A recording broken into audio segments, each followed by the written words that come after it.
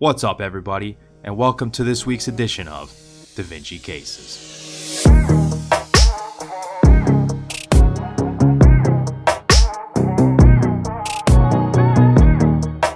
Alright, so the way this works is we've got a clinical case followed by a board-style question. So we're going to go through the question stem, point out the relevant clinical findings, take a look at the question and the answer choices, and then kind of divert for a minute and go through the relevant concepts to answering the question. Then we'll come back and apply those concepts that we went over to answering the question. Hey everybody, welcome back to Da Vinci Cases.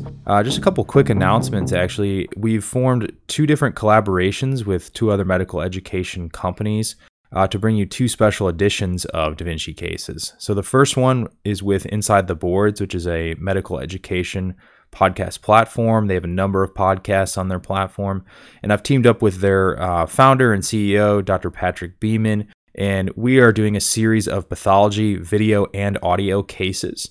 And the video will be available on our YouTube channel, and we've just recently posted our fourth case for that, so you can check out our YouTube channel for that. And then the audio is on their Study Smarter podcast series on the Inside the Boards platform, and we'll provide the link to that in the description below.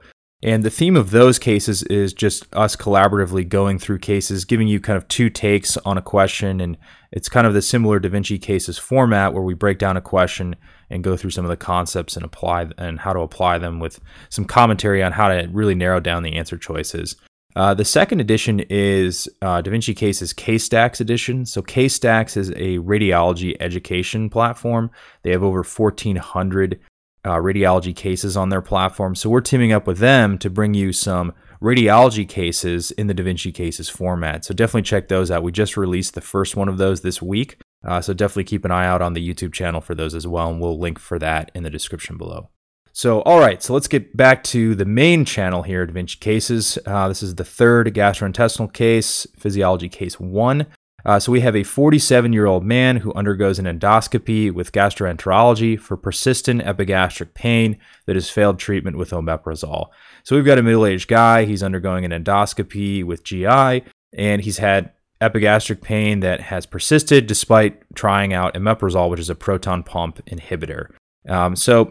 If a patient fails, and unfortunately many patients with either GERD, gastroesophageal reflux disease, or with peptic ulcers or other pathology of the stomach or esophagus, unfortunately proton pump therapy doesn't always work. So sometimes it gets to the point where you got to do an endoscopy to further evaluate. So they actually take a biopsy of the gastric body wall, so the body of the stomach is taken, and it actually doesn't reveal any pathology, but they show you some images from the biopsy shown to the right here. So these are some histology images from the gastric body. And so what this is really turning into is a histology/physiology question. And so it's asking you specifically the cells within the white circle shown here secrete which of the following, and these are a collection of GI hormones here. So if we take a look at the slide here, these are those gastric glands. And so if we blow that up here, you can see these cells here. So what we're seeing is kind of a cluster of cells that are basophilic with a nucleus in the center here, and they're kind of clustered around at the base of gastric glands. And so this question is really asking you kind of twofold. One, to be able to identify this histologically, and then also what these secrete. So just the key findings here, again, very briefly, I already went through most of these. It's a middle-aged guy, persistent epigastric pain. He's failed proton pump inhibitor therapy. Endoscopy doesn't really reveal anything, and then they show us a histology image here to the right. And so again, this is getting at, do you know the histology, and then can you correlate it with the physiological function? So based on the histological appearance, these are actually the chief cells, and we'll go into more detail about that in a second. So this question is really asking you, what do chief cells secrete? Chief cells secrete pepsinogen, which is a zymogen or a precursor to the active hormone pepsin, which breaks down peptides into amino acids. So kind of going through some of the histology of the stomach wall here. So some of the main cells we'll show you here are first the parietal cells. So if we show you here, this is again the gastric mucosa layer. You can see the base here of these gastric glands. And then if we go up more, here's the lumen you can see here. And then here's those muscular layers just beneath and connective tissue layers as well. You can see they're staining very eosinophilic. This is an H&E stain. One thing I'll point out is these are images courtesy of Dr. Lisa Lee at the University of Colorado. She is actually a collaborator of Da Vinci Academy, and we have co-produced with her a pretty comprehensive histology course that features lecture videos, numerous histology practice questions, and these lab videos that take you through histology slides and really show you how to read histology slides and what you should be taking away from them to help you with your histology practical exams.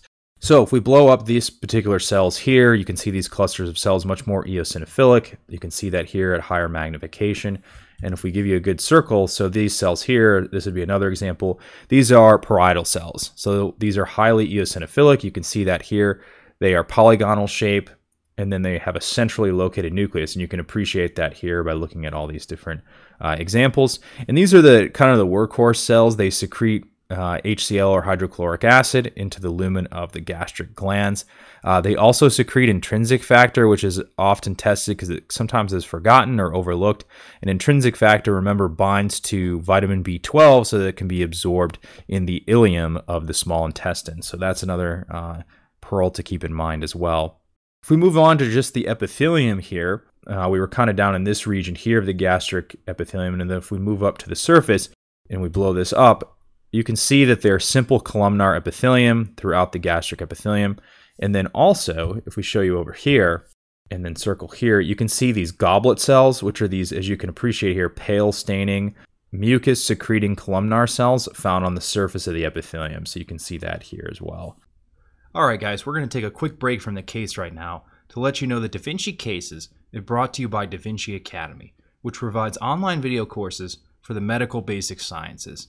These courses are taught using a variety of teaching methods, including bullet point outlines, diagrams, radiology images, and chalk talks to explain the fundamental concepts. We then teach the application of those concepts to numerous clinical pearls that are frequently tested on medical school exams and the USMLE. Our video courses are available on our website, dviacademy.com, as monthly subscriptions starting at $9.99 per month. Each video course has a corresponding outline format textbook as well. You can find the link to our website in the description below. Also be sure to use the discount code DC20 to receive 20% off any of our video courses. Now back to the case.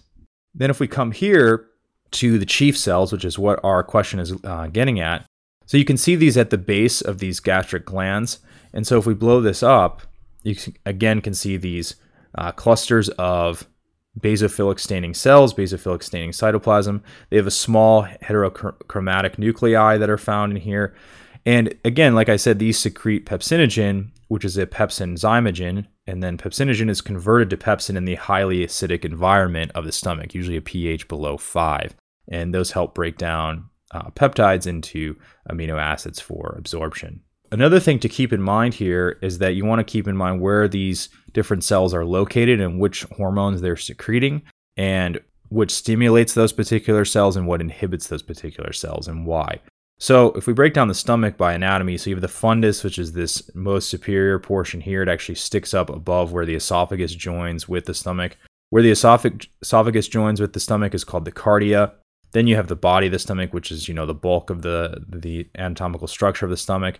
Then the antrum is kind of the terminal portion here, just before you get to the pylorus, which is the entry point into the small intestine or the duodenum.